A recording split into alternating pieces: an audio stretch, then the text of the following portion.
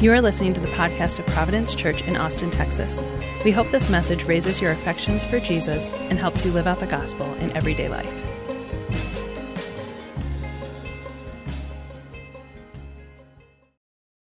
Well, I'm a big radio listener. I know that's kind of passé these days, but I still love to listen to the radio. And so sports talk, the Horn 104.9 here in town, and political talk radio if I'm really bored, and classic rock get the prized places in my heart and on my preset dial in my truck's radio. And though my tastes have changed somewhat over the years, there is one show that still is numero uno, number one at the top of my list, and it has been for a long time. It's the Paul Harvey Show. Can I get an amen on that? Anybody else? Some of y'all know who Paul Harvey is. Yeah, a few of y'all. I love that guy. I always have. He was a news commentator, so when his program would come on each day, it wasn't so much reporting the headlines as it was brief commentary on what was going on with the headlines of the day. But as much as I loved his regular show, there was another program, kind of a B-side program, that he would do several times a week called The Rest of the Story. Now, The Rest of the Story was amazing, and here's how it would go if you haven't heard of it. He would start off, and it was a brief program, 5 minutes long, and he would start off telling the details of a person's life, and he would only give their first name at the start. And without fail, the details of their life were full of incredible heartbreak and sorrow, or coincidences, or something that would make their life memorable, that had things turned out different, we never would have heard of them, but as it is, everyone knows who they are. And so he would get to the end of the story after these 4 or 5 minutes, and then he would let us in on the real inside scoop and give us the last name of the individual. And then he would end each vignette by saying, "And now you know the rest of the story." I can still remember it.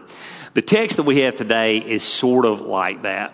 We've spent the last month plus celebrating the incarnation of God Almighty in the person of Jesus Christ, God coming in the flesh. And during that time, we're careful to belabor the point that Christmas is not only about Jesus coming as a baby in a manger. There was a point to that. There was a telos. There was a goal to what was going on. See, the message of the cradle was always the message of the cross. They're the same.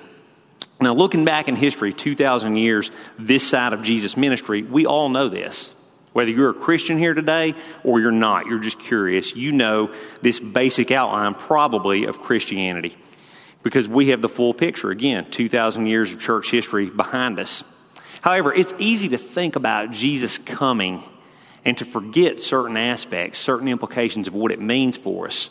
Or we may take sort of the entire picture of who Jesus is and what he did and maximize some aspects of it, those parts of it that we like or that make us feel really, really good, and minimize those that maybe we don't like so much or that don't fit in our grid quite like we want them to. And we all do this. So I think today it's helpful to sort of clear the decks this time of year and try to step into the shoes, get outside of our own perspective, and look through the eyes of some of the first believers in Jesus to see what they saw that day, to figure out the rest of the story of Jesus' ministry. So in this passage, we'll look at it like this today under 3 headings. First, we have a Savior who has a bigger agenda than anything we can imagine. We have a Savior who divides. And finally, we have a Savior who will stop at nothing for us. So let's jump in. First of all, a Savior who has a bigger agenda than we can imagine. Have you ever stood outside of a hospital nursery window looking at newborn babies? Anybody ever done that? Like, even if you don't have kids of your own, a few of you have probably done this. Invariably, the comments from the onlookers come upon who are focused upon who the baby looks like, how cute they are, etc. Except for this one time when I was in college, total side story, I actually told someone that their child was ugly. It was a terrible, awful moment. But anyway, if you want the real scoop, ask me about it later. But just had to confess that.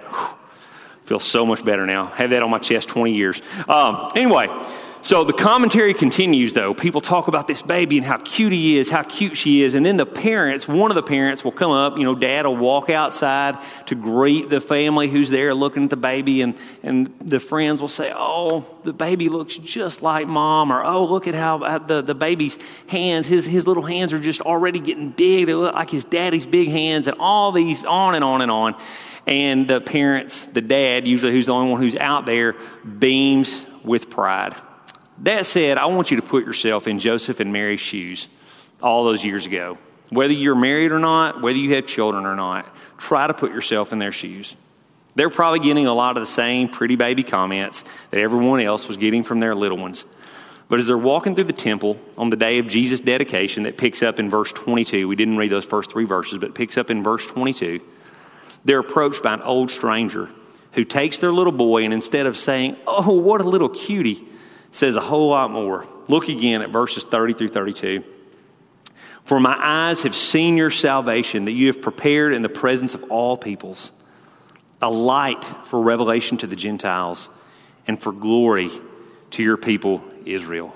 Whoa, that's a lot. I mean, that's a load for young parents. And you might not think this would come as that big a news to Mary and Joseph. After all, both of them had had it revealed to them by angels who their son would be. And yet, look down at verse 33.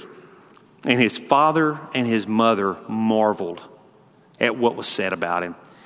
See, even though Mary and Joseph knew that Jesus was destined to save his people from their sins, they probably had no idea of just how expansive, how far-reaching this promise really was. Here's what I mean. By the time of Jesus' birth in the first century, or at the very, very end, the tail end, 5, 6 BC, there is a sort of national perspective among the Jewish people. And this was not all of the people, but many, perhaps most of the people, tended to think in this way. All right, this Savior, this Messiah, this rescuer has been predicted for a long, long, long time in our scriptures. And when he comes, he will come to kick Rome out once and for all and to reestablish us as the center of the world, as a people in a land of glory and power and might. You see, they tended to think about salvation in exclusively nationalistic or ethnic terms.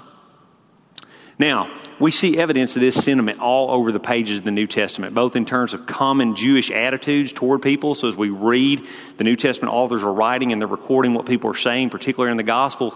And there's this idea that Gentiles, non-Jewish people, were dogs, that they were the dregs and the scum of the earth, but that the Jews, and only the Jews, were God's people, and God only looked with favor upon them.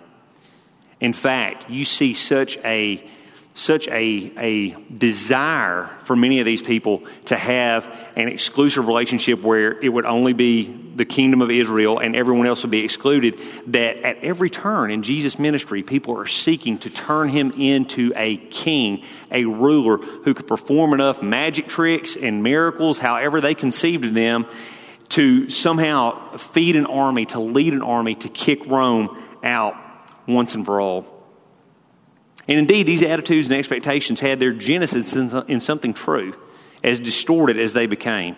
See, God did make promise after promise after promise to always be God to Abraham and his descendants after him. Examples are too numerous to catalog, but just so you'll see what I'm talking about, listen to the words of Mary and then of Jesus' uncle, Zechariah, just one chapter back in Luke. Mary, he has helped his servant Israel in remembrance of his mercy, as he spoke to our fathers, to Abraham, and to his offspring forever. Zechariah, blessed be the Lord God of Israel, for he has visited and redeemed his people. So God's promise of salvation and restoration and redemption did include the Jewish people. So far, so good. However, and this is a big however, God's promises had never been meant for one group of privileged people, regardless of who they were. Throughout the Old Testament, particularly in the prophets, as the Old Testament continues to move forward, there are statements and there are allusions and there are outright promises that one day God's people would not be made of a particular ethnicity, but of people from all tribes and languages and tongues and nations, Jew, Gentile, rich, poor, male, female. In fact, Abraham, the patriarch of Israel, is called by God with this promise in Genesis chapter 12, verse 3. God tells Abraham, I will bless you so that, so that you will be a blessing, and in you all the families of the earth shall be blessed. See, the promises of God's coming kingdom were not going to be restricted to a body politic or to a particular geography, but would instead be extended into human hearts. See, as people conceived of God's kingdom only in terms of a geographic region, they were thinking too small. They were thinking too small. No, God's kingdom was always going to be something that would conquer a far larger and far more difficult to conquer territory, the human soul. Simeon understood this. Look up in verse 26. Look in verse 26. Luke tells us that he was waiting for the consolation of Israel. The word consolation in the original language means basically what it means in English for us, to encourage or to comfort. So see, he's waiting for God to fulfill his promises to comfort and encourage Israel. And when he sees that fulfillment in the person, in flesh and blood, in the person of the baby Jesus, how does he conceive of it? How does he conceive of the consolation, the comfort of Israel? You have prepared salvation in the presence of all people, a light for revelation to the Gentiles and for glory to your people Israel. See, Simeon knew the only way that God could fulfill his promises to Israel was for all kinds of people, Jew and Gentile alike, to believe in the salvation that God had sent. It was not about ethnicity. It was about faith. So what's the point for us? We're far removed from that seemingly. So what's the point? Well, there are a lot of implications, but let me mention just a couple. The first is this. God is more loving and more gracious than you think he is. Let me say that again. God is more loving and he's more gracious than you think he is. No matter what your thoughts are about him right now, no matter how long you have been a Christian, if you're a Christian at all, or if this is the first time you've ever walked into church, no matter what your preconceptions are, he's more gracious and more loving than you think. Certainly, God hates sin to the nth degree and will punish it to the nth degree. He's not light on sin, just the opposite. He's completely just. And no, not everyone receives God's saving grace just by virtue of breathing. But Scripture makes it so clear and so plain on practically every page that God is a God whose grace is explosive and expansive in a way that we would never draw it up, in a way that none of us would ever conceive of, and that should give you hope. It does not matter who you are. It does not matter what you've done. It does not matter where you're coming from. You run to Jesus, put your trust in him, and he will embrace you in a way that you cannot conceive of now. If you're not a follower of Jesus here today, please hear this. Please hear this. There is a place for you at the table, and the Father is calling you. He's inviting you. If you don't hear anything else today, hear that. He wants you at the table. He wants you at the party. He wants you at the feast. He's more gracious and more loving than you think he is. But if you're a Christian today and you've given up hope that somebody you love will ever come to know Jesus, or you think you've blown it too bad this week to come to this table and to sing these hymns that we've been singing, you don't give up hope either, because he loves you more than you think he does. Don't stop praying and loving and sharing with other people that you love, that you want to know Jesus when you get the chance. Don't stop singing those hymns. Don't stop belting those things out. Don't stop approaching God with boldness, knowing that he loves you and he is quick to forgive, quick to show mercy, and gracious in all his ways. Please don't forget that. Don't forget that, particularly as Christians who at this church, and I love this about Providence, love to wrestle with God's word and study theology and study doctrine. Don't forget that profound truth that infuses everything else that we talk about. The second implication is this. Life isn't about you, and it's not about people like you. It's not about me either. Do you see that in the text? The Jews thought that the world revolved around them. Yeah, not all of them, but as a whole, they thought the world revolved around them. Now listen, the gospel, the promise of God sending a redeemer and a deliverer, the gospel was certainly for them, but it was not about them. In the same way that it's for us, but it's not about us. And beloved, we are part of a story that is so much bigger than we are, and that one fact should humble us, and it should bring us tremendous peace, because we don't have to bear the burden of being the center of the universe. You're not, and neither am I. And that should make us want to jump up and shout hallelujah, because it's not about us. Because we serve a God who is so much more glorious, and so much better than we can imagine. But second, let's look at a Savior who divides. A Savior who divides. As uplifting as Simeon's words were to this young couple in the preceding verses, they come with this ominous message as well, don't they? You probably heard that during the reading. This precious little boy would not only be the salvation of his people, but he was destined to be a source of great division, soul-searching, strife, and pain as well, even to his own mom, Mary. He would be the fork in the road for everyone that he would ever encounter and ever meet. No one could meet or could leave unchanged after meeting him, for better or worse. He was and remains the great tipping point of the human heart and human history. Probably the best way I can illustrate this, because it does sound odd. Think about it. During this season, you hear a verse from the book of Isaiah often, Isaiah 9:6, where this prophecy of the coming Messiah, he's called the Prince of what? It's called the Prince of Peace. So how could this Prince of Peace also be someone whose very presence could cause a riot? How could that be the case? Probably the best illustration of this that I've heard, or the best explanation of this I've heard, comes from a writer named Donald Miller. Several years ago, wrote a popular book called Blue Like Jazz. And this illustration helped me get my mind around this. Again, it's merely an analogy and illustration, but it does help get us where we need to be, I think. He talked about the work of Dr. Martin Luther King Jr. in the South in the 1960s. And everywhere that King would go, he was there preaching a message of peace. He didn't come in swinging a baseball bat. He didn't come in calling for violence. And yet, everywhere he went, what happened? Riots broke out. Fights broke out. Because the message that he was bringing, his very countenance, his very demeanor, and the words he spoke were enough to ignite this powder keg, because they were an indictment upon everything the surrounding culture was saying. Again, only an analogy, only an illustration, but I think helpful. If you step back and look at Jesus' earthly ministry, it's clear how he proved to be this wedge in people's lives that Simeon had promised. With few exceptions, his life seems to be one example of this after another. Think back to his birth and early childhood.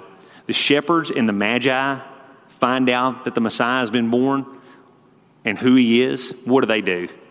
They run to worship. Herod finds out the Messiah has been born and who he is. What does he do?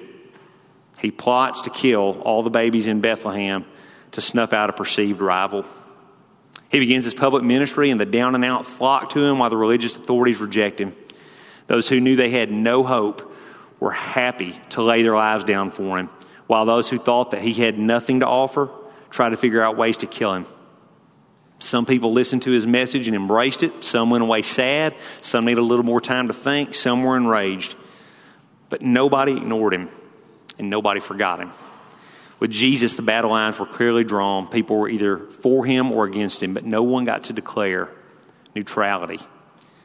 Now let's think for a moment about Jesus' ministry. No one else in human history has made such absolute, all-encompassing claims upon your life and upon mine. That goes for you whether you are a Christian or not. No one else has ever seen into the hearts of people so clearly. No one else has ever presented such a high moral standard or so radically critiqued the status quo of rote religion. No one has ever loved so extravagantly or talked about God and knowing him in such intimate personal terms. In other words, Jesus was enough and is enough to offend everybody.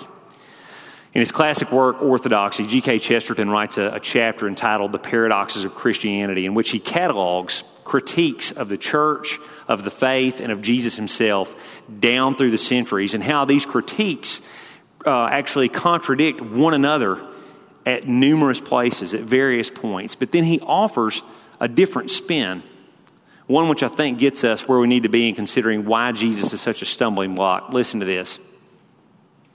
Suppose we heard an unknown man spoken of by many men.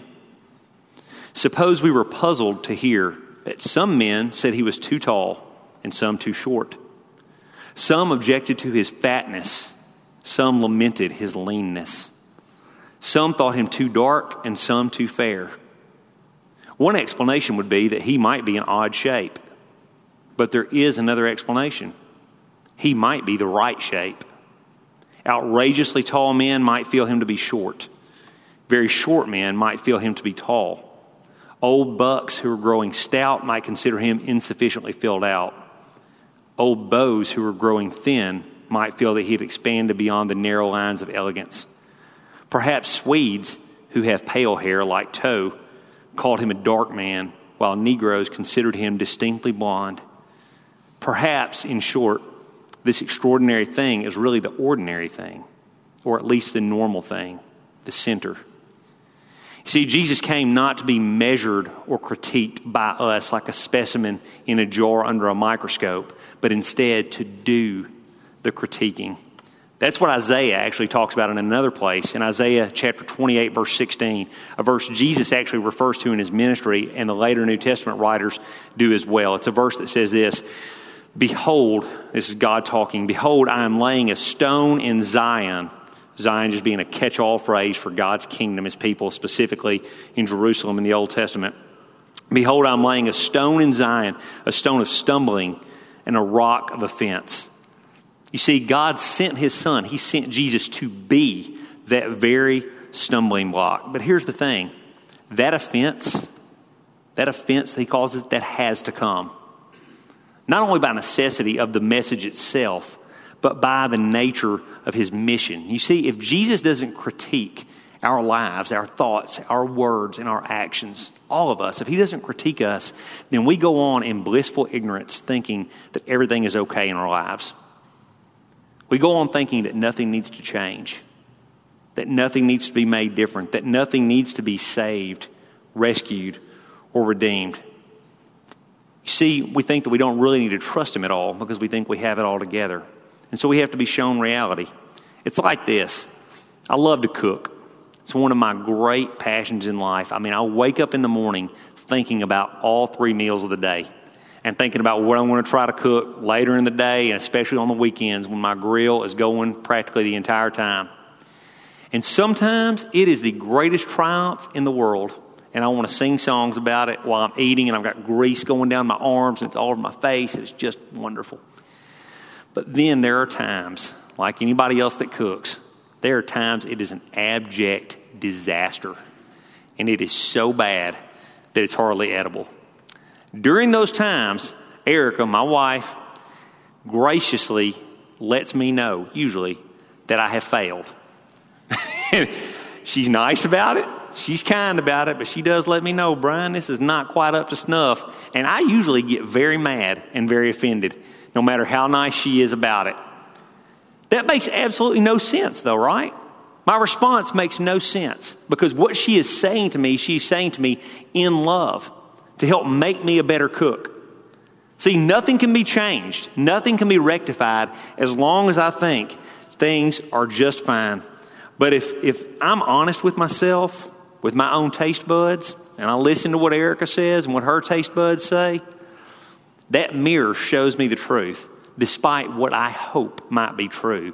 And at that point, there is a way out because I know something's wrong and it's got to be changed.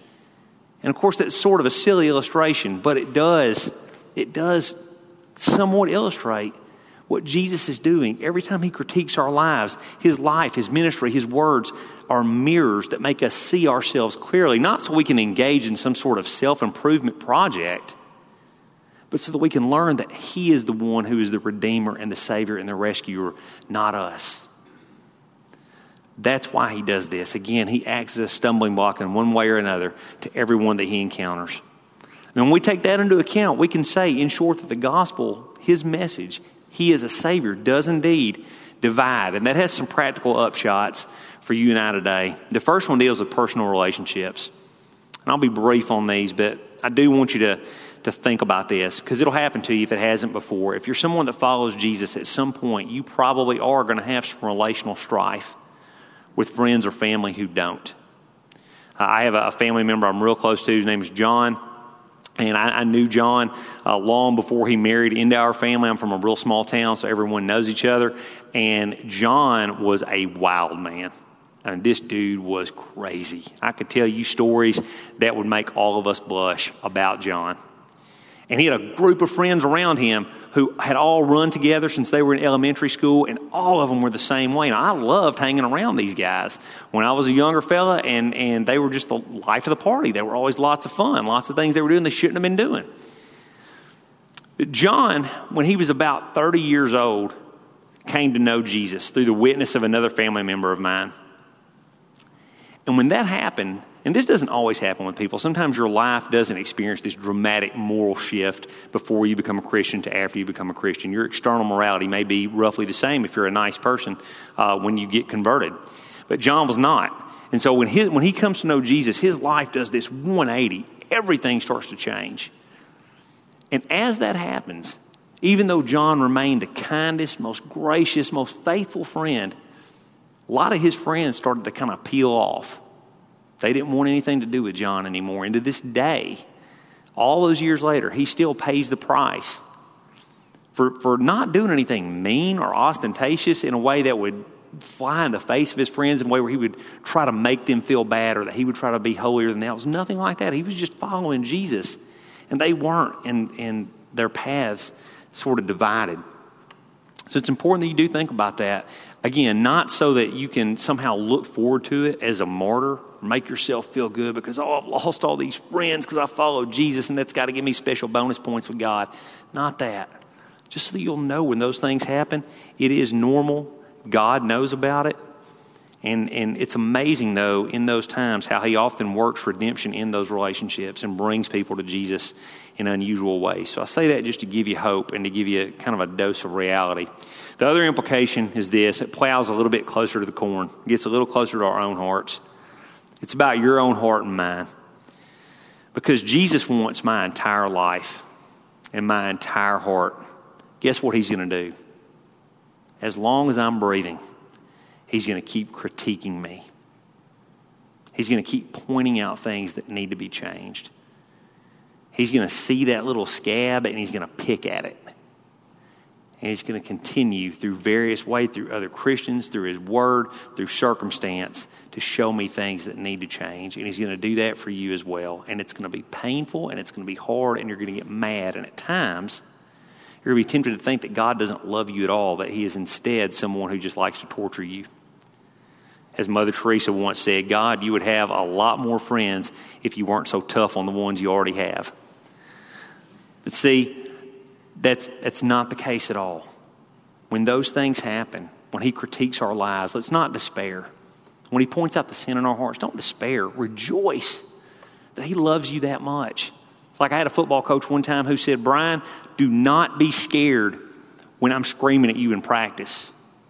You should get nervous when I stop screaming at you in practice because it means I don't care. Same thing goes for us. He's going to keep doing that. He's going to keep critiquing our hearts till he takes us home. And that's hope. He's restoring us a bit at a time. Last, let's look briefly, though, at a Savior who will stop at nothing for us. After Simeon's amazing comments, this elderly prophetess by the name of Anna strolls up and joins in the rejoicing about the arrival of this baby that she knew was the Messiah. Look at the end of verse 38. She begins to speak of him, that is Jesus, to all who are waiting for the redemption of Israel. Now, that word redemption is common parlance throughout the Bible, Old Testament and New. Simply means rescue or to be purchased out of captivity. And man, the Jews knew a lot about that word, at least on some level, because they were constantly under the threat or under the boot of a foreign power. And yet she knew that it was bigger than that. You see, this idea of redemption denotes joy, peace, wholeness, shalom, to borrow a biblical term that we actually sang just a few moments ago. And Anna knows that this is what the Messiah was destined to bring, not just political wholeness, not just fullness in some temporal sense, but something much, much, much deeper.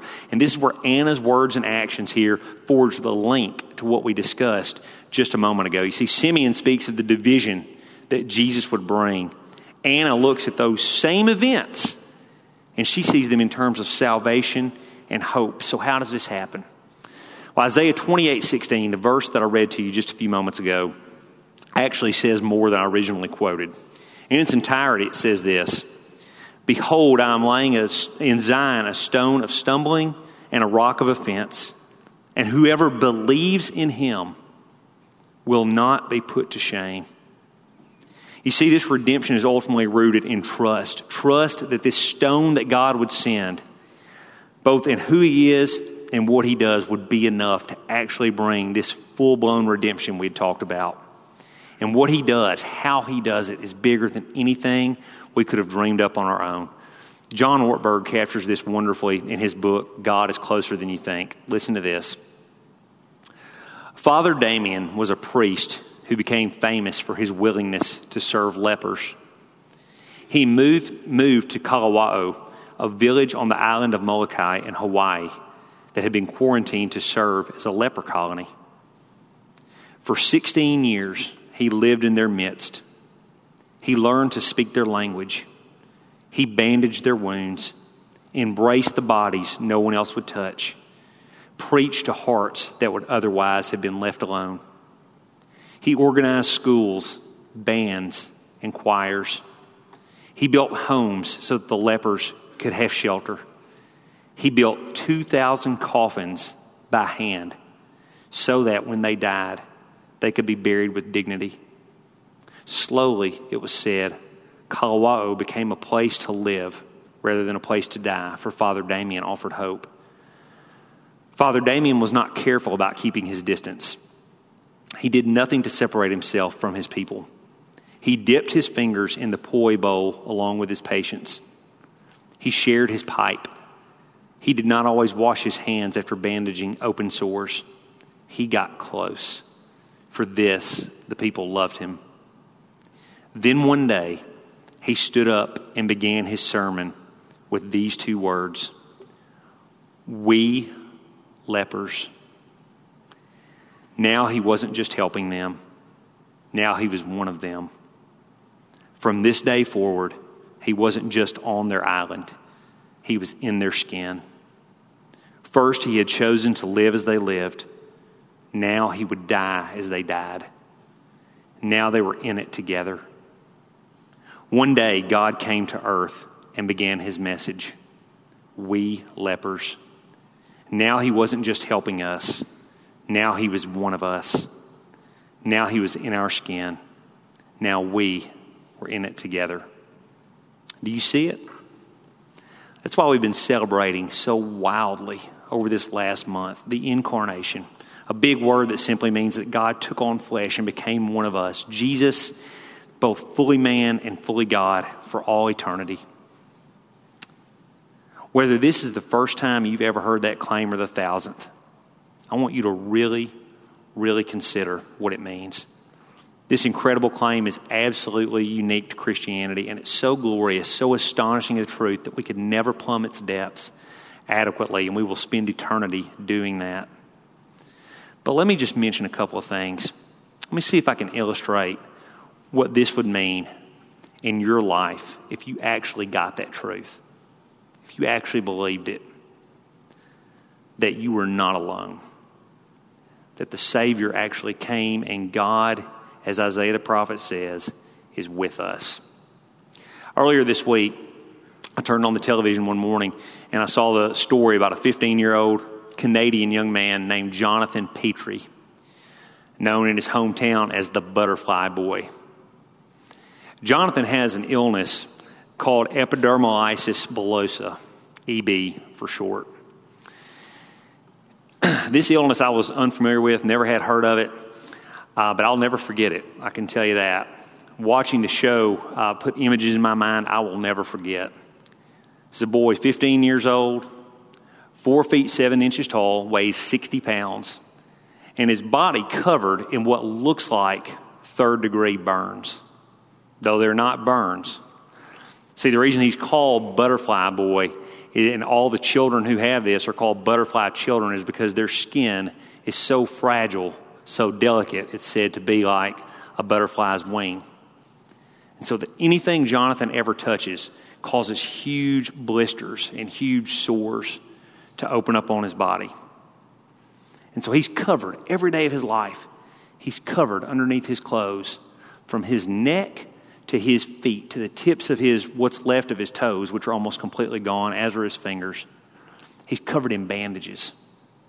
And every other day, around bath time, 5 o'clock at night or so, his mom walks him into the bathroom where he takes off all of his clothes, where he just has bandages, looks like a mummy.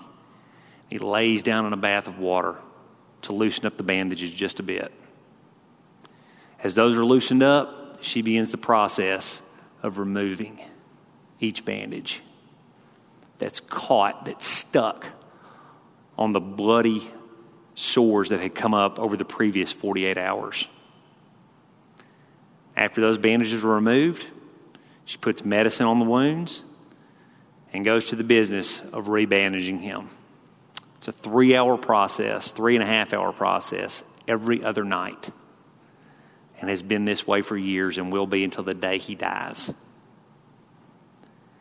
Jonathan has virtually no friends at school. He can't be around other students because if someone runs into him in the hallway, game over. And so he spends most of his days in a 9-by-11 room at his school with nothing but his teaching assistant. This has been his life since the day he was born. It'll be his life, barring a miracle, until the day he dies. Life expectancy for these kids is around 25 years. But Jonathan experienced an incredible turning point in his life. Here's what happened. As he would sit each day and ponder his aloneness. Even though his mom is with him and loves him, she doesn't understand because she doesn't suffer from the same illness. As he would sit and ponder his aloneness, things continue to get worse and worse and worse for him emotionally and mentally, until he got the chance a couple of years ago to go to a conference in Canada for children with EB. And when he got there, he saw something extraordinary. And in his own words, he just said it like this: I saw that I was not alone. And at that moment, everything changed for him. He went from being someone who lived in a state of understandable victimhood to being someone whose life goal came to what was to encourage and educate other people about EB, to encourage those who had it, to help family and friends understand how they could be a blessing and a benefit to those in the EB community. And it's incredible what he has done over just a couple of short years. The guy's been on national TV in Canada and here in the States several times sharing this message. And how did it happen? Through the simple realization that he was not alone. Beloved, that's what the incarnation screams at us, that we are not alone. Let me bring it back down to sort of a micro level, because admittedly, that's sort of a dramatic story that most of us will probably not confront firsthand. But here's one that you probably have or probably will. As Todd said, we're planting St. Patrick Church up in Cedar Park, and started our Bible study back in November. And during these few weeks, it's been neat to watch everyone get to know one another, and started to share some pretty intense prayer requests, things that are going on in a lot of people's lives that are very difficult, and a lot of things of a medical nature. Folks dealing with some pretty significant medical issues. And one night, a couple of weeks ago, one of the people in our group called and said, "Hey, could y'all just come over to the house and pray with us?" Because of just some of the medical things that their family was dealing with. So we went over, prayed with the family, and it was incredible to see as we talked, as we prayed, as we processed the gospel together, this one thing that kept bringing hope and healing to this person, and kind of smiles to all of our faces as we thought about it, was this: that this person in their broken body state is not alone. Not just because we, other Christians, other friends were with them and had experienced physical brokenness too, but because we have a Savior who has done the same. We have a Savior who's experienced physical brokenness in ways that we can't imagine. Emotional brokenness in ways we can't imagine. See, we have a God who knows what it's like to live and to suffer in a real human body, and that brings such incredible comfort and peace when you really get it. See, while every other religion says that God is either too aloof or that created matter is simply too evil, or that God, out of respect, they might say that God is just so holy that he could never have anything to do with creation. While all of those things say, all those faiths would say that God is far, that he's removed from creation, or that he's in no meaningful way different from it so that he can't really help his creation. Christianity says no. The gospel says that God leaped in to our skin. Listen to me, no matter what you're going through, no matter where you are in life, he is with you. You are not alone. If you hope in Jesus, you can know that the God who created this entire world is at your very side. He knows your tears firsthand. He shed his own. Every bruise, every wound, he's experienced to an even greater degree. As one writer has said, Christians are the only people who can say, our God has scars. And he has them for you. And he has them for me. See, not only did he become one of us, but he took our sin. That's the message of the gospel. That because God is holy and he always does what's right, he promises to punish sin. But instead of punishing us, he would rather punish his own son, Jesus, for what we deserve. So that Jesus came as a substitute, so that anyone who trusts in him can know that he came and lived in their place and died in their place and was raised again for them and has ascended and at the right hand of God, even now, praying for you, interceding for you as your priest, as your elder brother, as someone who is closer to you than your very own heart. My words are cheap at this point, but that's what he came to do. That's why he came. He stopped at nothing to rescue people like you and me. But the question is, how will we respond?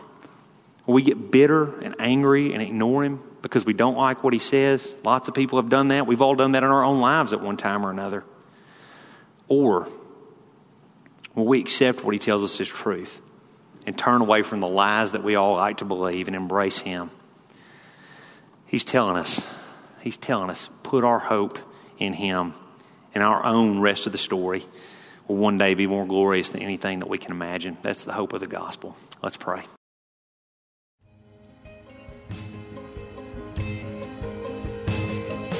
Thanks for listening to the podcast of Providence Church. For more resources and info, visit us online at www.providenceaustin.com.